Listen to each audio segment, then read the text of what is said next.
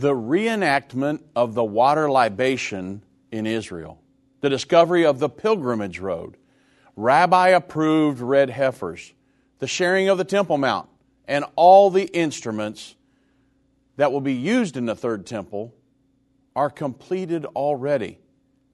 The stage is certainly being set for the building of the third temple, and I'll show you how on this edition of End of the Age.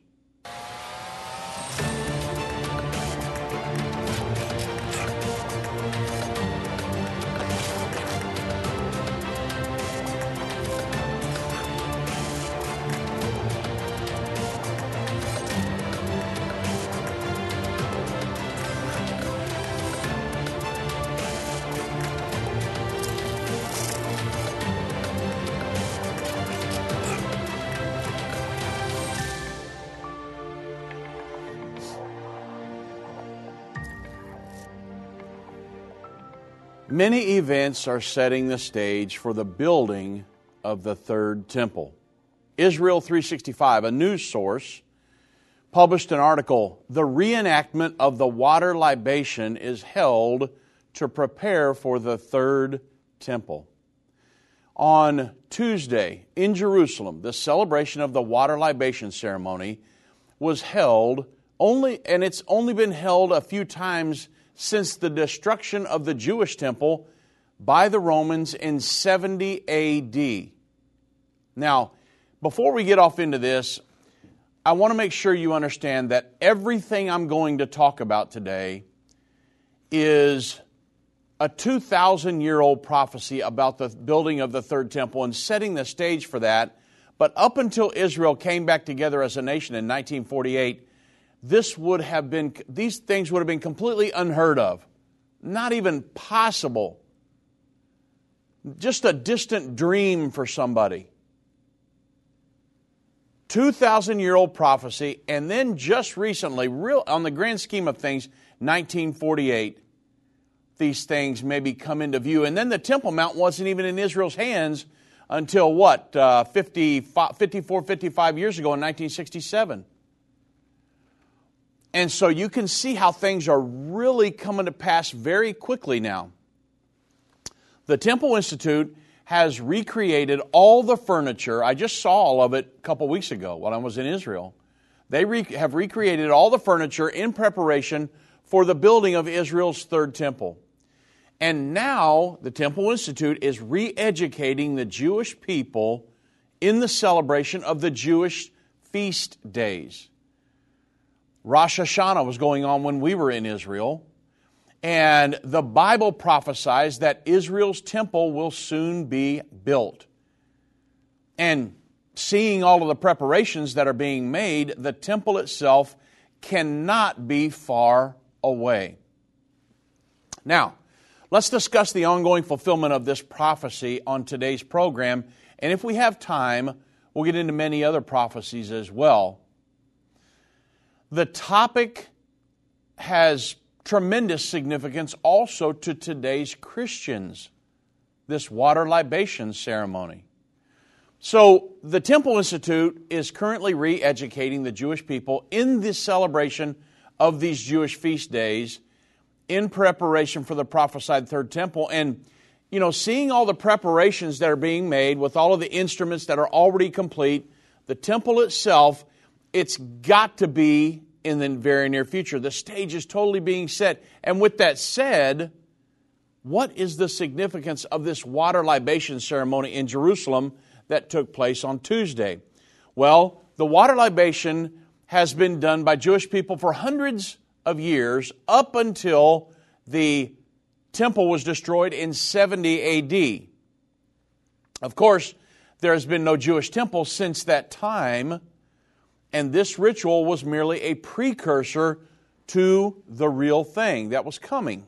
Now, Jewish people believe that this ceremony should be done on the Temple Mount in the rebuilt temple. So they're educating people, and that's why they're doing this libation ceremony in Israel.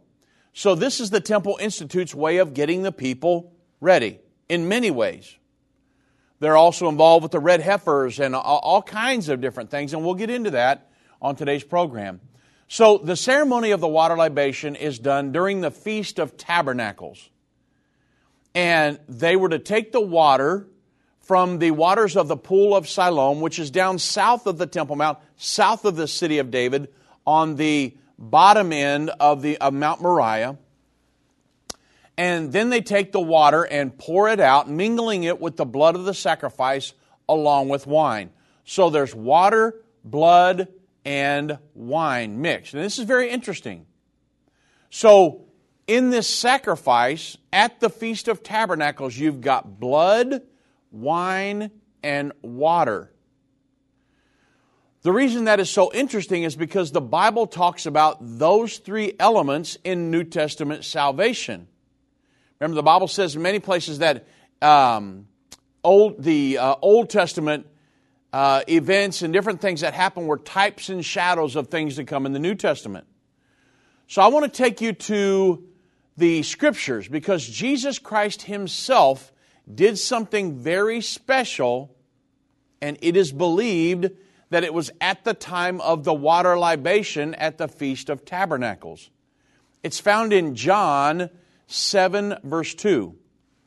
We're talking about living water here, remember. John 7, 2, the Bible says, "Now the Jews' Feast of Tabernacles was at hand."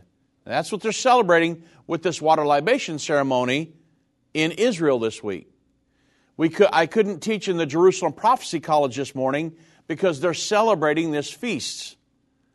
Now, Jesus had stayed behind in Galilee, and His disciples had went down to Jerusalem, and they didn't know whether He was coming or not.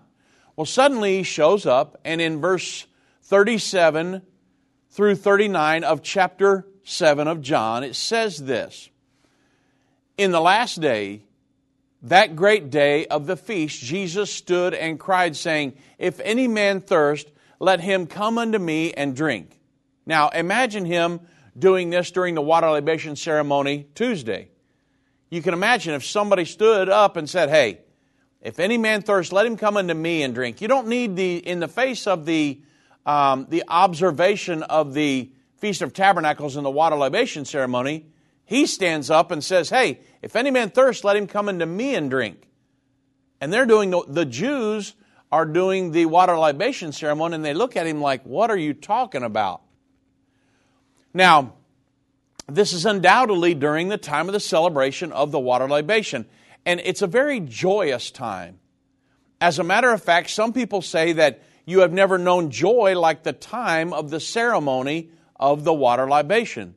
So Jesus said, during that ceremony, "If any man thirst, let him come unto me and drink. He that believeth on me, as the Scripture hath said, out of his belly shall flow rivers of living water." So it's a totally new concept, right?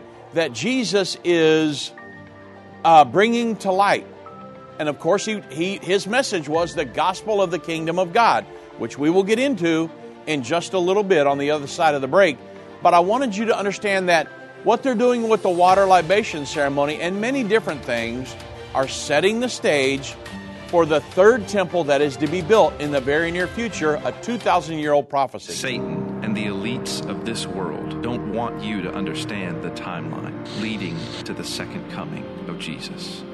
You can pinpoint where we are in the end time, understand how you fit in, and be filled with hope in God's plan by watching The Future According to Bible Prophecy. Go to endtime.com/future or call 800-END-TIME. That's 800-363-8463. Hi, I'm Judy Baxter. When Irvin and I got married, we didn't realize that our calling would be a prophetic ministry. Since we started End Time Ministries, there have been many times we weren't sure how we would pay the bills, but God has always provided. We started with a magazine, then went on radio and TV, and now we have the Jerusalem Prophecy College in Israel and online and End of the Age Plus. The mission has always been to reach people with the gospel of Jesus Christ and the end time message. Through the years, my husband would say, we will see revival like never before in the last days. We are living in the end time now. Thank you for walking this journey with us and continuing in prayer. You are a part of the team. Thank you for your generous support. It is necessary for God's purpose. The most important thing is that you are ready when the Lord comes. Our hope is to help prepare you for that day. God bless you, and we love you. What if you could understand Bible prophecy? Dave Robbins, the host of the End of the Age television and radio programs, is holding a free prophecy conference near you. Gain peace and understanding about what the Bible says concerning end-time prophecy.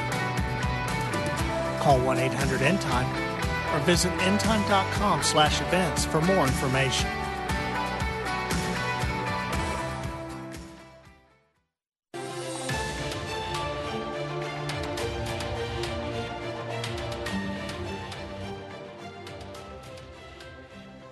I'm going to be in Bremen, Georgia this weekend. My wife and I will be traveling down there tomorrow, and I'll be there Saturday evening from 7 p.m. to 9 p.m. I'll be teaching the Antichrist Socialistic Kingdom, and I'll be there Sunday, October 16th, in the afternoon, 4:15 to 6:15 p.m., doing Breaking Prophetic News. We'll have a time of Q&A. I'll be at Pastor Jonathan Copeland's church. His phone number is 770-362-8254. I'll be at the Sanctuary Pentecostals of West Georgia, 240 Tallapoosa Street E, Bremen, Georgia. And you can go to endtime.com/events and then the conferences tab to get all the information on this weekend's conference. Look forward to seeing you in Bremen, Georgia. Now, this concept that Jesus was presenting here they are pouring out the water that they had gotten from the pool of Siloam, and they brought it up. And we'll be talking how they brought it up in just a moment with that new pilgrimage road. They would go down to the bottom of in the pool of Siloam at the bottom of the Mount Zion, or I'm sorry, not the Mount of Olives. It would be the somebody help me out here. It would be the Mount Moriah. Sorry about that. South of the city of David, and then they've this new tunnel that they found, this street that they found under the streets of the current city of Jerusalem. They would bring up on the pilgrimage road, and so I have had the opportunity to be on that pilgrimage road, and it goes outside the city of David up to the Temple Mount. So this is what they would do. They would go down there and get the water and bring it up. And now Jesus is speaking at this water libation ceremony, and he's speaking of living water. So remember that by now Jesus is famous. He is raised from the dead, he had raised the dead. He had opened the blinded eyes. He had unstopped deaf ears. He had fed 5,000 with 5 loaves and 2 fish. So everybody was in great expectation about Jesus being there. They wondered if he would even be at the feast. And he didn't show up at the first. So Jesus was all the buzz, a famous individual at this point. And that's one of the reasons why the religious sect of the day, they wanted to kill him, because he was taking their crowds away from them. So here in the middle of this celebration of the water libation, which is one of the highlights of the Feast of Tabernacles, or in Israel it is Sukkot, all of a sudden Jesus said, hey, if any man thirst, let him come unto me and drink. He that believeth on me, as the Scripture has said, out of his belly shall flow rivers of living water. Well, then in John 7:39 it says, but this spake he of the Spirit, which they that believe on him should receive. For the Holy Ghost was not yet given, because that Jesus was not yet glorified. So Jesus was prophesying when he said, let any man come unto me, and I will give him water to drink, that he will never thirst again. Well, Jesus was prophesying about this living water, this gift that would soon be poured out on mankind that had never been available to mankind up until that time. For 4,000 years of human history, the Holy Ghost was not available. God's Spirit coming to live inside a human being, it was not available. In the Old Testament, the Bible would say God would move on somebody. God would move on Samson and he would tear the gates of the city off and throw them. He would move on them, but he did not live inside people in the form of the Holy Ghost like He can today. So it was not available. So Jesus was prophesying. And yet here Jesus is, not too long before His departure from the earth, not too long before the crucifixion, and His resurrection is His ascension into the sky, and now He's making the stunning pronouncement. If you believe on Me, I'm going to put living water into you. Out of your belly shall flow rivers of living water.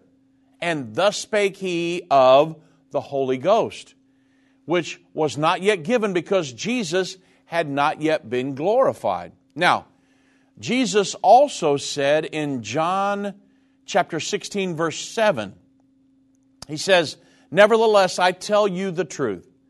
It is expedient or necessary for you that I go away. For if I go not away, the Comforter will not come unto you. But if I depart, I will send Him to you." So I'm here with you now. He was saying, as long as I stay with you physically, you won't know Me like I want you to know Me. However, now I am with you, but I shall be in you in the form of the Holy Ghost. So when He's talking about, I will give you living water, He's saying, I'm going to give you the Holy Ghost. He's prophesying about a time when that would be poured out. And you know that the initial outpouring is in Acts chapter 2, verse 1 through 4. It's the first time the Holy Ghost is poured out where God would come and live inside an individual. Not move on them, but live inside of them.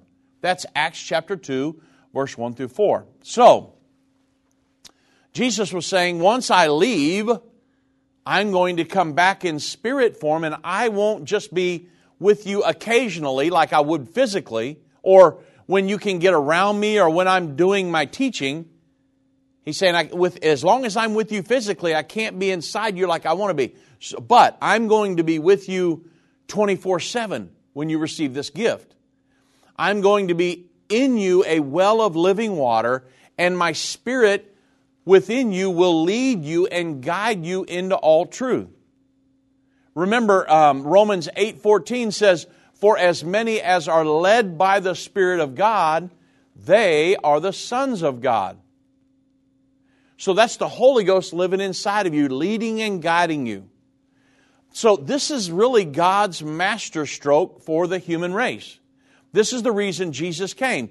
And the reason He suffered and died is so that you and I can have this wonderful promise, this living water that will spring up and produce everlasting life in our hearts. And He also spoke of it in John chapter 4. Do you remember when Jesus and His disciples were on their way to Samaria? Jesus has sent His disciples to town for something to eat, and He's just resting by a well someday. And in verse 7, the Bible says, "There cometh a woman of Samaria to draw water. And Jesus said unto her, Give me to drink." And the woman said of Samaria, she said back to Him, "Well, how is it that you, being a Jew, asked drink of me, which am a woman of Samaria? For the Jews had no dealings with the Samaritans." So she was wondering, why are you even talking to me? But in verse 10, Jesus answered and said unto her, "If thou knewest the gift of God and who it is that was speaking to you, and said to you, Give me drink, then thou wouldest have asked of Him. Because," and He said, "and He would have given you living water." It's the same thing that He talked about at the water libation ceremony at the Feast of Tabernacles. Well, the woman said unto Him, but it wasn't yet given yet, right, because He had not ascended. He was prophesying about a time when it would be poured out. The prophet Joel prophesied, "In the last days I will pour out my Spirit upon all flesh," the Lord said. So this is what Jesus is talking about. If you knew who it was that talked to you, Lady of Samaria, you would have asked of me, and I'd give you living water. And the woman said unto him, Sir, hast thou nothing to draw with? But the well's deep. And from whence then hast thou that living water? She had no clue what Jesus was talking about. Well, Jesus answered and said unto her, Whosoever drinketh of this water that I'm talking to you about is never going to thirst again. But whosoever drinketh of the water that I shall give will never thirst, but the water that I shall give him shall be in him a well of water springing up into everlasting life. So what's Jesus doing here? He is promising this woman eternal life. Now, remember, it is the same thing that he said at the Feast of Tabernacles. If you drink of this water that I shall give you, out of your belly shall flow rivers of living water. So what is this all about? Why? Why did the Jews celebrate the water libation on Tuesday, and what does it have to do with you and me today? Jesus made these promises, then a short time later, He rose from the dead. He showed Himself alive for 40 days by many infallible proofs. And then He led His disciples out to the edge of Jerusalem to a place called Bethany, just on the other side of the Mount of Olives. He blessed them. He told them not to depart from Jerusalem until they were endued with power from on high. And then His feet left the ground to their amazement and concern. I mean, it was startling. Imagine. They'd never seen anybody's feet leave the ground like that, just get caught up. He was standing there, and then His feet leave the ground, and He just floats up into the air. Before they could react and grab His feet, or they didn't know what was going on, He kept going up until finally a cloud received Him out of their sight. Now, you can read the account of this in Acts chapter 1. Well, as they're standing there, gazing up into the sky, there appeared behind them two men in white apparel. And they said, and this is the Acts chapter 1, verse 11, Ye men of Galilee, why stand ye gazing up into heaven? This same Jesus which you have seen taken up into heaven, He shall come again in like manner as you have seen Him go into heaven. That's a prophecy of the second coming of Jesus Christ. He's coming back, and right where He left from, the Mount of Olives, this is where He's going to come back to. That's Zechariah 14. He'll come back, plant His feet upon the Mount of Olives. So, what did Jesus tell Him to do? Don't go back up from Galilee where you came from. You go in Jerusalem, which is right across the Kidron Valley. You go in Jerusalem, and you tarry until you be endued with power from on high. Remember, He had already prophesied about a living water that would be poured out. He said, if you'll ask of me, I'll give you living water. He's prophesying about the outpouring of the Holy Ghost. He talked about it many times. I'm with you now, disciples, but I shall be in you in the form of the Holy Ghost. So the disciples obeyed. They went back in Jerusalem, and they tarried there. They were in the upper room, remember? Then in Acts 2, it tells what happened. The Bible says, and this was on the day of Pentecost, another feast day. Pentecost means the 50th day from Passover and also the day of the harvest. So this is where the living water that Jesus prophesied about was going to be poured out. In Acts chapter 2, verses 1 through 4, the Bible says, And when the day of Pentecost was fully come, they were all with one accord in one place. They weren't thinking about what I'm going to do next week, about going back fishing, about this, that. No, they were in one accord. They were waiting on this promise. They were in a prayer meeting. They were focused. They were seeking God's face for this living water that would be poured out. They wanted to be endued with this power from on high that Jesus had told them about.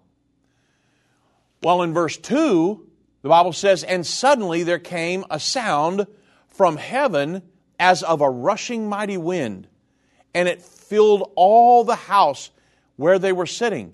And there appeared unto them cloven tongues like as of fire, and it sat upon each of them. Now, let me interject that the water libation ceremony is accompanied by torches all around the altar.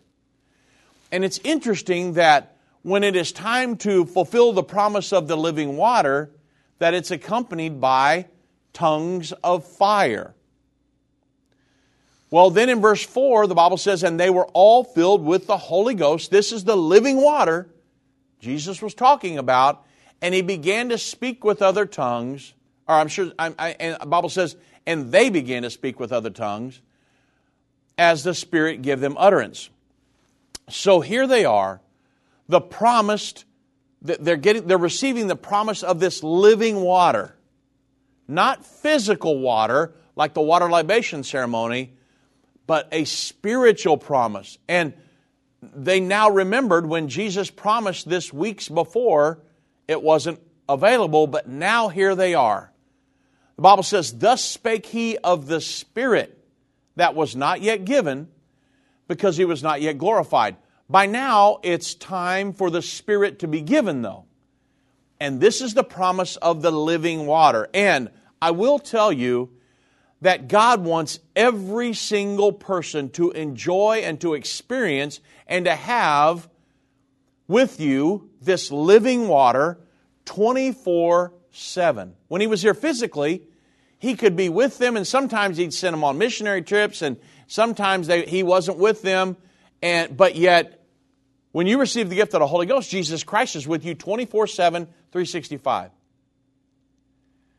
And this promise is unto you and to your children and all that are far off, even as many as the Lord our God shall call. This promise is for everybody under the sound of my voice, everybody today. But you've got to be focused, and you've got to trust God, and you've got to be in prayer, and you've got to be seeking Him. And the Bible says, the day you seek me with your whole heart, I will be found of you. And so this is why it's of utmost importance that we seek God's face for this living water, so that we too can experience this spiritual gift. Whether it's a global pandemic, threat of war, or floundering economies, end-time events are happening around the world every day. How can you have peace in a world of such great uncertainty? With the End Time Magazine subscription, you can gain a deeper understanding of current events and its prophesied repercussions. End Time Magazine's exclusive content and prophetic insight allows you to understand where we are in the end time. It will give you peace when horrific news and events happen. When you subscribe today to End Time Magazine for 12 months for just $19.99, you can have hope for the future because you will understand what the Bible says about the time we are living in. You'll get access to exclusive articles like the Prophesied American-Israeli Alliance, End Time Do's and Don'ts, and Could School Choice Save America? Subscribe for you or a friend right now. Go to endtime.com or call 1-800-END-TIME. That's 1-800-END-TIME. The symbols and prophecies within the book of Revelation have perplexed Christians and unbelievers around the world. In his final work, Revelation, The Unveiling of Jesus Christ Part 2, the late Irvin Baxter unlocks the mystery of the book of Revelation with in-depth analysis and commentary like you've never heard before. These comprehensive study tools, available for $299, will deepen your biblical understanding. Don't miss this special offer. Call 1-800-END-TIME or go to endtime.com. If your station only carries the first 30 minutes of End of the Age, go to endtime.com and click the watch button to continue today's broadcast. You can also finish up later by clicking the archive button.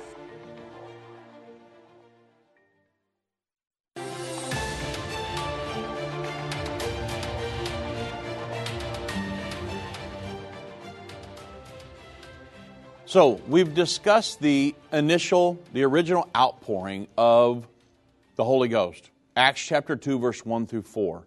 It's the living water Jesus was talking about.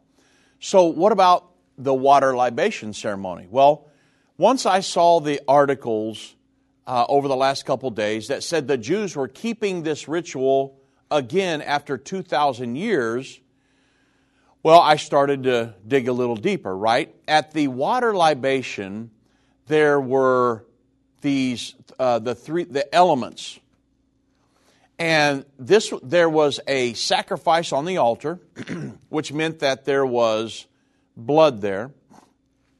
Also, during the Second Temple era, they would have two vessels there, one containing wine and one containing water. And they would pour it out on the blood sacrifice. So it mingled the blood, the water, and the wine. So why is that so significant? Well, when the day of Pentecost came in Acts 2, they accused the apostles of being drunk on new wine, right? So the Holy Ghost is symbolized by wine in the Bible. In 1 John 5:8, it puts these three elements together. It says, and there are three that bear witness in the earth, the Spirit, the water, and the blood. And these three agree in one. So what do these three agree in? These three elements, this blood, water, and Spirit. These three elements agree in the one plan of salvation. And they're always included in the plan, all the way back to the children of Israel coming out of Egypt. You remember they had the blood on the doorpost. The Bible likens in the New Testament to the going through the Red Sea as a baptism. So you had blood, water, and then when you went to the out into the wilderness, they had manna, which was a New Testament form of the Holy Ghost, the spiritual element, and they were also led by a pillar of cloud by day and a pillar of fire by night, or the spiritual experience. So when we see the water libation ceremonies being held in Jerusalem, we remember that Jesus stated, if any man thirst, let him come unto me and drink. In other words, if you're not thirsty, if you're not hungering for something, you're not going to be filled. And the Bible says, the day you seek me with your whole heart. Here's the thing. Everybody under the sound of my voice has a God void in you. You're designed that way. But many people will fill that void up with many things. Some people will fill it up with God. And if you do, you want an enriched, happy, fulfilled life, fill that void up with God. However, some people will fill it up with drugs. Some people will fill it up with alcohol. Some people will fill it up on all kinds of things and not push God out of their life. No, I want to do what I want to do. And you will never be fulfilled. Only God can fill that void in your life. And if you try to fill it with anything else, you'll never get enough. I don't care if it's money, whatever. You'll never fill the void. Only God can fill that void. So, Jesus said, if anybody thirsts, if you want to fill that void, if you're hungering for God, come unto me and I will give you living water that you'll never thirst again. You will be fulfilled once you receive this. And he was saying, you are experiencing a type and shadow of the New Testament reality of the born-again experience here. If you do not understand how to be born again, you can contact us here at End Time. And we've got a brochure called What Do You Mean Born Again? Call us 1-800-363-8463. We'll send you the free brochure. Or visit the website, endtime.com, and all the information's right there. What do you mean born again? Just type it in the search bar. And we'll explain to you, which I got a lot of other things I want to hit today, so I want to make sure that because we're talking about the rebuilding of the third temple, right? But these elements of blood, water, and spirit, how does this all tie into the New Testament plan of salvation? What do you mean born again? The born again experience. 1-800-363-8463 or go to endtime.com and type in what do you mean born again. Now, building the third temple. The water libation ceremony is just one way they're preparing Israel they're training a lot of people in Israel for the third temple when it's built in the very near future. Now, also I wanted to cover the pilgrimage road.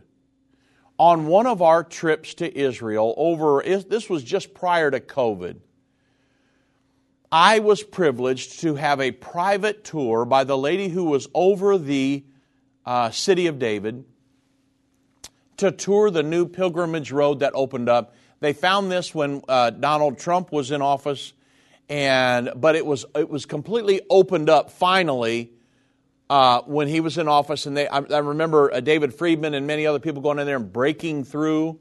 I think Prime Minister Netanyahu was there, his wife were there, and they had sledgehammers and they were breaking through where the thing finally crossed over, where the thing met, the pilgrimage road met. They were digging both ways. And it wasn't even open yet when I was allowed to go through there. Our guide, Edo Keenan, set it up. He was personal friends with a lady that was over the City of David. And he said, hey, I've got a VIP. Can he come down and go through there? And she said, you know what? He's not supposed to, but I'll walk him through personally. So she walked me. We walked the whole thing. We went from the Pool of Siloam all the way up we walked from as far as I could, and then we got out and walked to the top all the way to the Temple Mount. The pilgrimage road goes outside the City of David. It's a 2,000-year-old thoroughfare which goes from the Pool of Siloam up to the Temple Mount, and it emerges near the Robinson's Arch. If you've ever seen a picture like the Western Wall, just to the right of that is Robinson's Arch. That's where this comes up to. And archaeologists are convinced that this is the path that millions of Jews took 3 times a year when they were performing the commandment of Aliyah Ligriel, which is they go up to the holy city of Jerusalem to bring sacrifices to God during Jerusalem's 3 holidays, Passover, Shavuot, and Sukkot, which is what we're talking about right now. This Feast of Tabernacles where they're doing the water libation ceremony. I want you to know, though, that I didn't say that they went into the City of David. And I know, I walked the road personally. It bypasses the City of David and goes straight to the current Temple Mount, which is where both of the temples stood. Now, I know that people say, and I want to interject this here because I know a lot of people are teaching, you can see YouTube videos and a lot of different stuff, that the temples were built in the City of David. But that simply is not true. And this pilgrimage road is one of the best proofs I've ever seen, but besides Scripture. Scripture tells us, and I'll tell you in a moment, but this pilgrimage road where these people would go from the Pool of Siloam up to the Temple Mount, it doesn't even go into the City of David. It completely bypasses that. It's on the outside of that. It goes right up straight to the Temple Mount. And it's a big, huge main thoroughfare. Now, I could provide extensive archaeological proof of the Jewish temples up on the Temple Mount. We could analyze the Temple Mount sifting project where the Muslims went in and dug out a huge mosque under inside the Temple Mount Plaza, but underneath the platform that's there. There's the sifting project, and what that is they dug all this dirt out and they just dumped it outside the Temple Mount. Well, the Jews went and sifted through that and found all kinds of artifacts and things from the Second Temple era. Or we could look at the southern steps. I mean, it was not Antonio's fortress. Why would you put a 200-foot-long set of steps into a fortress? Or the ritual baths, or the where people would bathe before going in, the trumpeting stone at the base of the Temple Mount, the warning stones, the large stones which had been knocked from the western wall, the retaining wall, off the Temple Mount, which destroyed the streets below when the Romans toppled the Second Temple in 70 A.D., or the gigantic foundation stones of Herod's platform. I mean, the list goes on and on and on and on and on. The temples, in fact, did stand up on the Temple Mount. And so when you look at all of this, the stage is being set here, folks, for the building of the third temple. You've got this water libation ceremony going on by the Temple Institute, and many people participate in that. They're training people to observe the feast. They're getting ready for the building of the third temple. You have this pilgrimage road that's been discovered, which helps to prove the temples and all of the rituals and different things that happened in the temple. You have back in 2017, the Sanhedrin actually asked President Trump and Vladimir Putin to build the third temple. In late January of 2017, the reestablished Sanhedrin, which was reborn in 2005, sent a letter to U.S. President Donald Trump blessing him and challenging him to take the lead in restoring America and the world.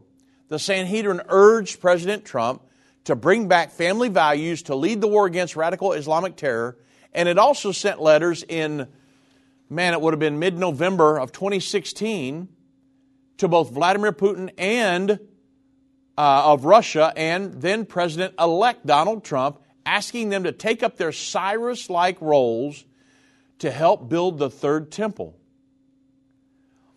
And you remember that Cyrus, King Cyrus, was the king of Persia. King Darius was the king of Media. And the Medes and the Persians, which conquered Nebuchadnezzar's Babylonian Empire. Well, Cyrus was the great king of Persia in the 6th century BC. And he announced in the first year of his reign that he was prompted by God to make a decree that the temple in Jerusalem should be built. That's Ezra 1, verse 2. Cyrus sent the Jews under his rule back to Israel with a considerable amount of money to rebuild the temple.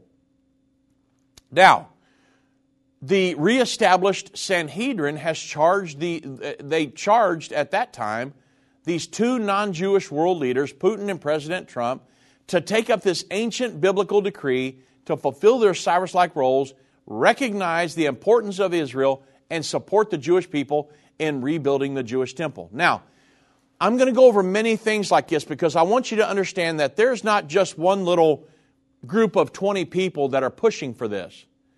There are many people through the years that are pushing the building of the third temple, and the stage is certainly being set for the fulfillment of that prophecy in the very near future. And back in 2013, the Jerusalem Post reported that a report came that state funds groups that advocate building the third temple. They were getting the government involved. And the article said that the state had been subsidizing nonprofit organizations that advocate the building of the third temple and atop of Jerusalem's holiest site, and that was from an Army radio expose. So there are many people that are pushing for the building of this third temple. Again, before 1948, nobody would have even dreamed it was possible. But now, in 1948, God drew Israel back together as a nation, and these prophecies are clicking off one right after another, and now there are people all the time pushing for the building of this third temple.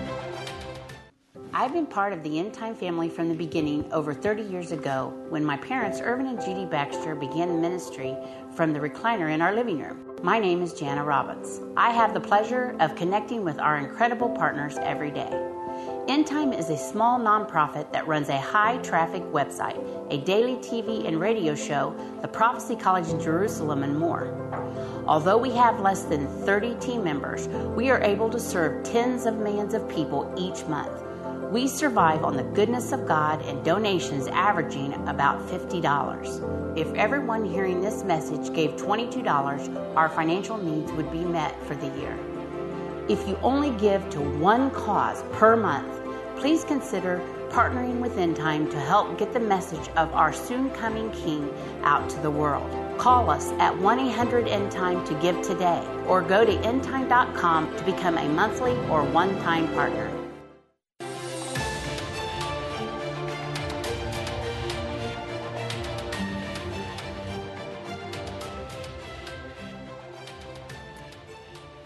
Now, at the time that this Jerusalem Post article came out about the state was funding these nonprofit organizations that were pushing for the building of the third temple, the article stated that at that time, the education ministry and the culture and sports ministry had transferred between 300,000 and 700,000 shekels to these non-governmental organizations known as the Temple Institute. The same ones that are doing this water libation ceremony, they're involved with the red heifer. They're the ones that have all of the instruments that will be used in the third temple. And they said that also the group received 282,000 shekels from the education ministry and another 134,000 from the cultural ministry over time. So they're getting funds from the state, and because they're doing things to advocate for and keep the building of the third temple in the eye of the world. Now, you also understand that another effort to push for the building of the third temple is the red heifer and the third temple. Israel has searched for decades, unsuccessfully, for a red heifer. However, you understand that the new endeavor between the Jews and Texas ranchers, that could very well produce a valid candidate. And the importance of the red heifer in the words of the Temple Institute. I took this right off of their website. According to the Temple Institute website, this was probably a few years ago. They said, in our times, the commandment of the red heifer takes on more and more significance. For without it, the divine service of the Holy Temple cannot be resumed. There is a spiritual renaissance today in Israel. After almost 2,000 years, Israel is clearly moving towards the time when the Holy Temple on Mount Moriah, the prophesied third temple, will be rebuilt. What about a red heifer? What's that have to do with any of this? Perhaps it would be difficult for some to believe that a cow could be so important.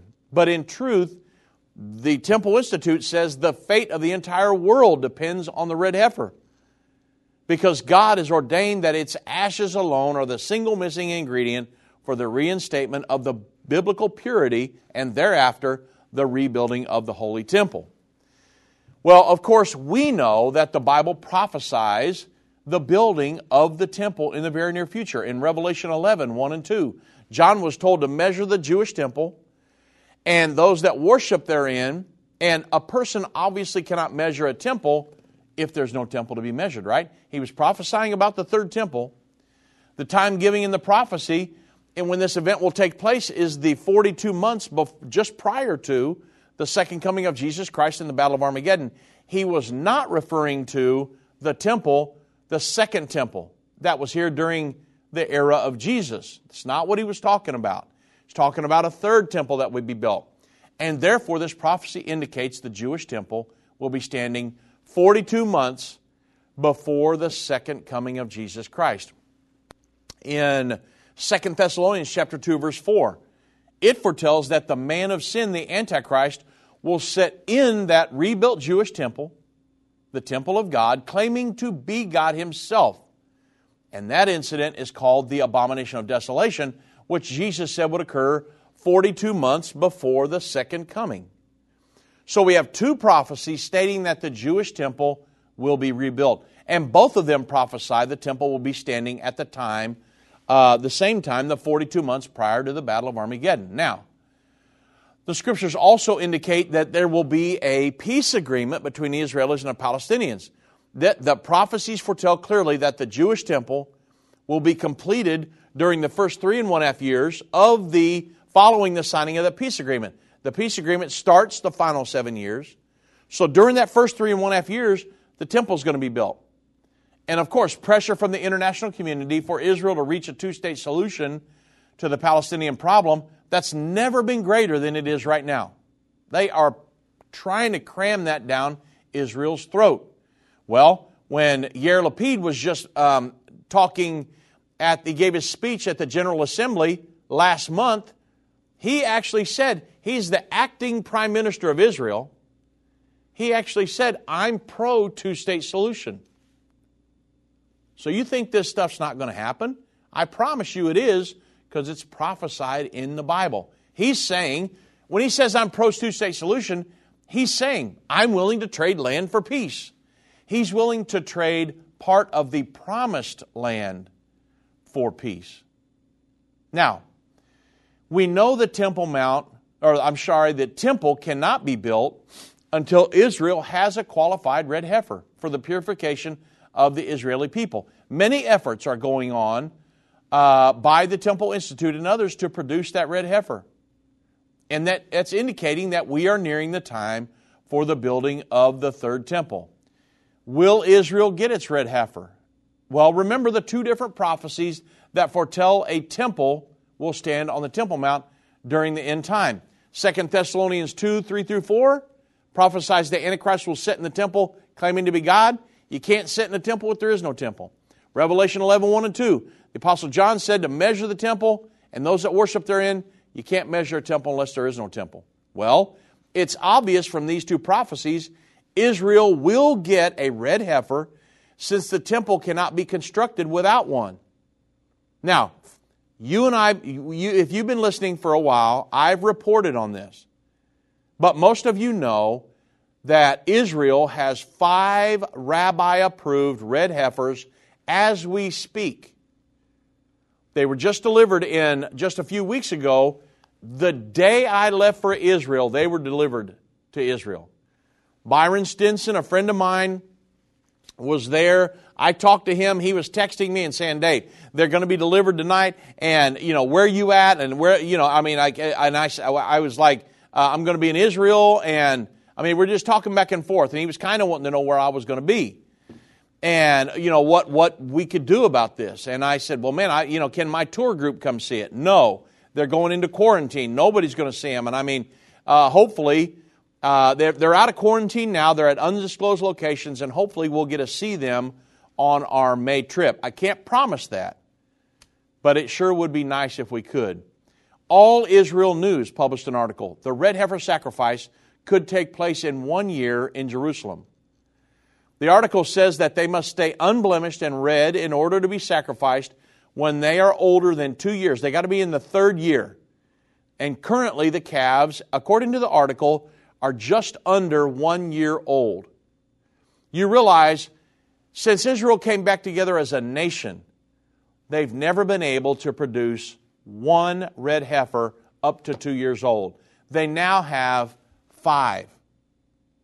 They're all red. They're all in great health. And if they can get one up over 2 years, then that would be qualified for the sacrifice. So everybody, I talked to Yehuda Glick while we were in Israel this last time, and I said, you aware of the red heifers? And he was like, oh yeah, I'm aware of the red heifers. Of course, he's one of the main people that's pushing for the building of the third temple. He's a very radical individual. He was a member of the Knesset, and everybody has their eyes on this now. Many of the major news sources are picking up on it. So sacrifices will resume in the end time. The prophesied Israeli-Palestinian peace agreement mentions in Daniel 9:27 that will place the Temple Mount under a sharing arrangement between Muslims and Jews, and according to Revelation 11, 1 and 2. Israel will be allowed to build her third temple without disturbing the Muslim holy places, the Dome of the Rock and the Al-Aqsa Mosque. And on one of our recent trips to Israel, I had like I said, I talked to a former member of the Israeli Knesset, Rabbi Yehuda Glick. And he told me, I asked him, this was not this last trip, but one of the previous ones. I asked him if the Temple Mount was ever placed under a sharing arrangement under a future peace agreement. Would you be willing to leave the Dome of the Rock and the Al-Aqsa Mosque up on the Temple Mount and build the temple in the courtyard north of there where the Dome of the Spirits is that aligns up with the Eastern Gate? And he said, well, we believe that when it comes time to build a third temple, God will make a way to remove the Dome of the Rock and the Al-Aqsa Mosque. However, he said, if that doesn't happen, he said, for Jews to build their third synagogue on the Temple Mount, he said, we would be willing to build up there without disturbing the Dome of the Rock and the Al-Aqsa Mosque. Man, when he said that, our tour group was looking at each other like, you've got to be kidding me. This guy who was a radical Jewish individual, and just for the building of the third temple and living as a Jewish person and under the law and everything, and he says, you know what? We would be willing to share the Temple Mount. The Bible says that's exactly what's going to happen, folks. Revelation 11, 1 and 2. When the temple is completed, animal sacrifices will be offered, just like they were in the Old Testament, and these are the sacrifices that the Antichrist will stop. You can't stop non-existent sacrifices, right? Now, when we're talking about the stage is being set for the building of the third temple. The Temple Mount is going to be placed under a sharing arrangement. Many people would say, oh no, that's completely unheard of. That's never going to happen. Folks, there are many people that would agree that it is viable for them to share the Temple Mount. Most Middle East experts agree there is only one possible solution to the Temple Mount dispute. President Clinton proposed the sharing of the Temple Mount between Muslims and Jews back at Camp David in the year 2000. An international authority would supervise that sharing arrangement. And according to reports, Netanyahu, when he was in office, he was willing to accept a sharing arrangement. On August 8th, back in 2012, there was a bill introduced in the Israeli Knesset by member of Knesset Aryeh Eldad, and that was to place the Temple Mount under a sharing arrangement. And if that bill were to pass, Jews would be allowed to worship on the Temple Mount certain hours during the day. Muslims will be allowed to worship on the Temple Mount certain hours during the day. And the bill, obviously it hasn't been passed. However, Israel's Speaker of the Knesset, Edelstein, on May 10th, 2013, he expressed hope that within 1 year from then, which would have been 2014, that the Temple Mount would have been under a sharing arrangement. You say, why are you bringing that up now? Because I'm telling you, there are people in very high places in Israel that would be willing to share the Temple Mount. Back in, there was a New York Times article back in like the year 2000. Now think about this. And the title of the article in this New York Times article was 101 Rabbis Call for Sharing the Temple Mount. That was December 7th, 2000. It said more than 100 American rabbis have issued a statement saying that there is no religious reason that require exclusive Jewish sovereignty over the Temple Mount. The massive stone plateau in Jerusalem, considered holy by both the Jews and the Muslims, that have been at the center of the recent violence in the Middle East. Control of the Temple Mount has been proved as a major stumbling block in peace negotiations between Israel and the Palestinian officials, which are now stalled. And they were saying that, hey, let's just share it. So there are many people over time that have pushed for a sharing arrangement, and Revelation 11, 1 and 2 says that is exactly what's going to happen in the near future. So folks, I'm telling you, when the Bible prophesies there's going to be a third temple in the very near future, that absolutely is going to happen. And, if they were to, in a year or so, be able to sacrifice one of these red heifers, purification of Israel, can you imagine the pressure that would be put on the Israeli government to capitulate, sign an agreement, and get a peace deal done so they can share the Temple Mount? We'll have to wait and see what happens, but the prophecy is going to happen.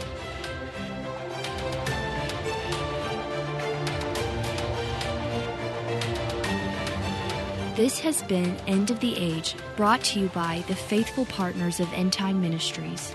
If you're not currently a partner with End Time Ministries, or if you would like more information, we invite you to call us at 1-800-END-TIME.